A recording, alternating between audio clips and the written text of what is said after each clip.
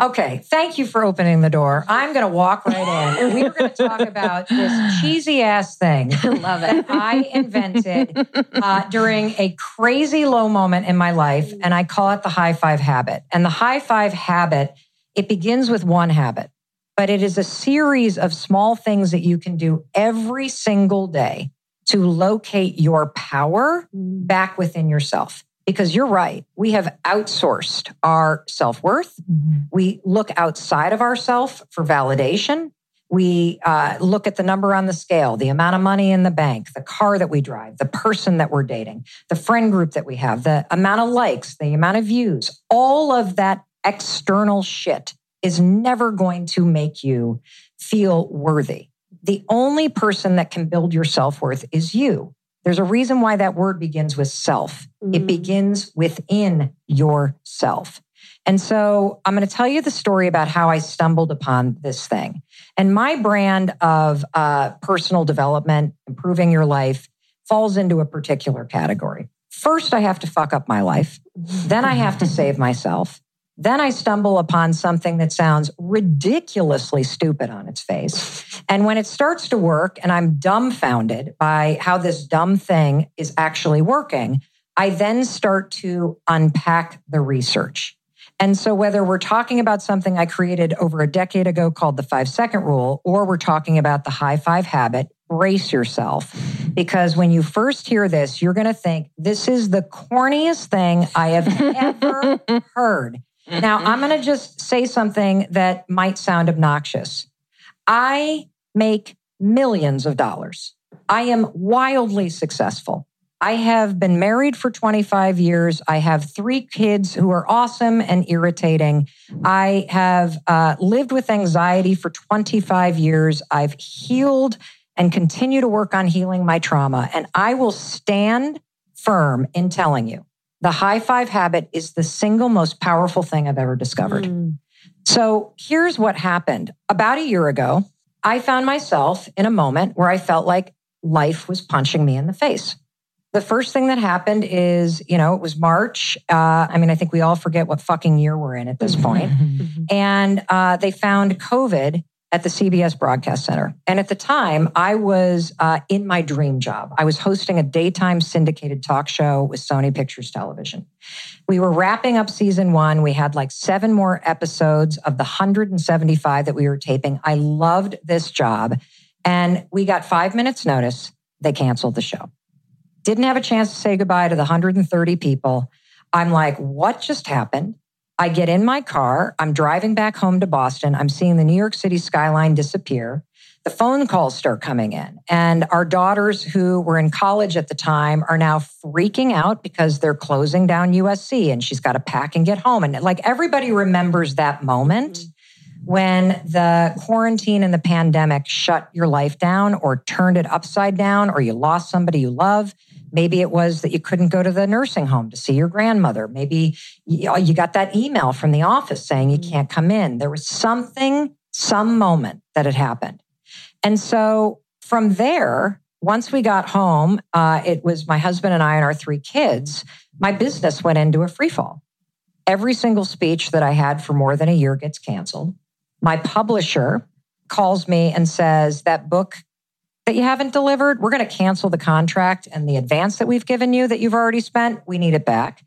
And what happened is I started to get really triggered because when life turns upside down, your old shit will come up. And my old shit includes just 10 years ago being nearly $1 million in debt and facing that financial crisis like a lot of high-functioning adults do, which is drinking myself into the ground and blaming everything on my husband.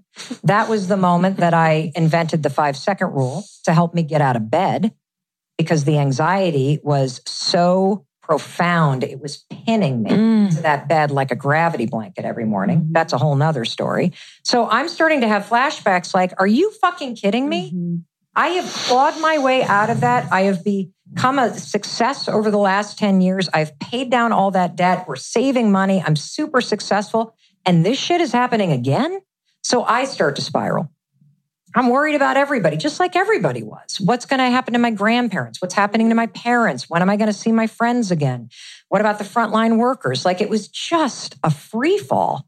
And so one morning, I wake up, I make my bed, I walk into the bathroom, and I see my reflection as I'm brushing my teeth. And I think, God, you look like hell. You know, like the gray hair is coming in and I've got these dark circles under my eyes and my neck is all saggy and my jowls are looking like saddlebags on a pack mule, you know, going down the Grand Canyon. One boob is hanging lower than the other. And I've even at this point had my breast implants out. Like, I'm just like, what the? And once you have a negative thought or the self-criticism starts, it's sort of like lint in a dryer. 100%. As it starts to gather, it collects more. Yeah. And so then I start thinking to get more creative with it. Yeah. I'm like, yes, get in the story. I'm like, oh my God, why'd I get up so late? I've got a Zoom call in 8 minutes. I look like shit. I don't even have a bra on yet. The dog's at my feet and he needs to be walked. I didn't respond to their text. Like, I'm just doing the beat down. And here's the thing. Most of us don't realize that's your morning routine. We talk a big game about have a great morning routine. But the truth is, your morning routine right now either involves ignoring yourself in the mirror or criticizing yourself.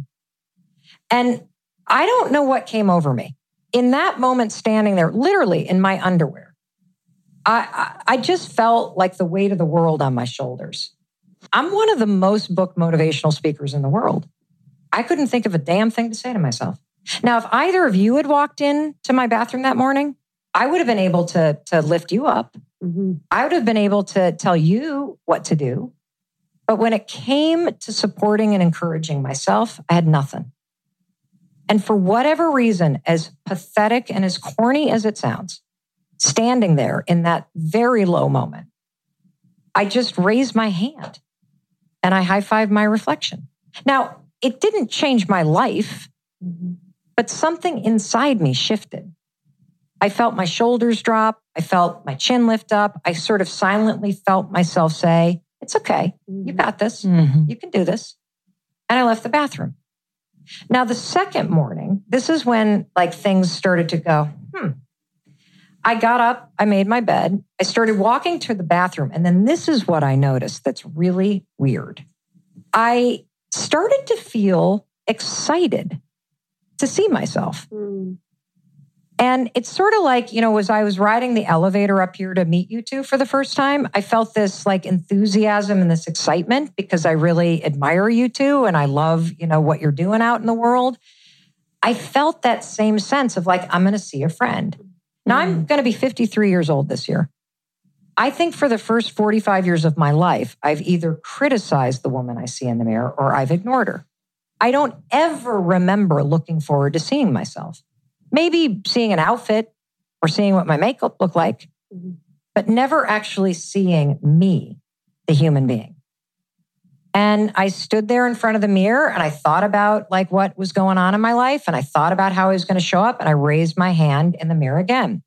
Now, here's the interesting thing that you're going to notice when you start doing this. It is impossible to criticize yourself when you raise your hand and high five yourself. And there's a lot of research that explains why.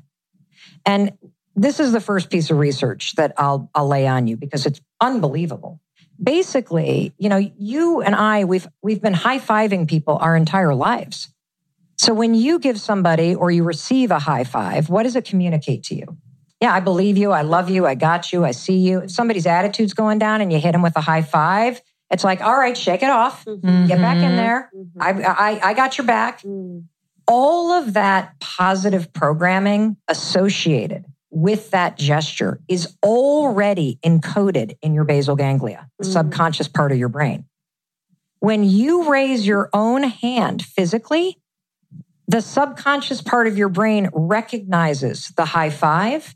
It automatically turns on all that positive messaging and marries it with your own reflection. Wow. It's a field of study called neurobics. Now, I didn't make that up. It's like aerobic physical activity with neural pathway development. And neurobics, marrying an unexpected physical action with a change in thought, is the fastest way to develop new neural pathways. So by high-fiving your reflection, you are shutting up the critic. You are interrupting all of the default programming that you've had for your entire life. And you are leveraging the lifetime positive programming of belief, enthusiasm, support, and celebration. And that's just the fucking beginning. I just spoke to Dr. Daniel Amen, one of the world's leading experts on the brain. The dude has literally scanned 65,000 brains. He has treated Mike Tyson, Miley Cyrus, the list goes on and on and on and on and on. So I was talking to him about this high five habit. He geeked out in the way that scientists do. He's like, okay, Mel, let me tell you what else is going on. You want to know what else is going on? You want to know why when you start to do this as a habit, you start to feel a little jolt of energy? You want to know why your mood boosts a little bit when you can get over how weird it is? I'm like, yeah, Dr. Amen, lay it on me. So here's the thing. What do you do when you cross a finish line in a race? You raise your hands. What do you do when you see somebody? You raise your hands to say hi. What do you do when you hug somebody? You raise your hands. What do you do when you pat somebody on the back? You raise their hands. What do you do when you do the double high five? You raise your hands. When your favorite band comes out, you raise your hands. When somebody blows out the candles on a birthday, we all raise our hands. Raising your hands is remembered in your nervous system as a celebratory activity.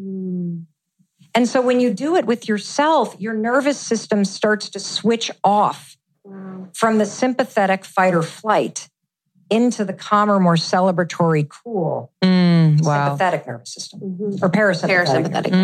And then on top of it, you get a drip of dopamine. That's why your mood boosts. Wow. That's why you feel more focused. That is why some of the science says this works. Wow. Now, of course, I didn't know any of that. Thank you so much for tuning in to Morning Microdose by Almost 30. We hope you enjoyed waking up. As always, we encourage you to take what resonates and leave the rest. If you enjoyed this trip, tune into the full episode on the Almost 30 podcast. All episode information can be found in the show notes. Make sure to subscribe, and if this becomes a part of your morning routine, be sure to share it with a friend. We have new inspiring doses Monday through Friday. Follow us on Instagram at Morning Microdose, and follow Almost 30 at Almost 30 Podcast. Thanks for listening. We'll see you in the vortex.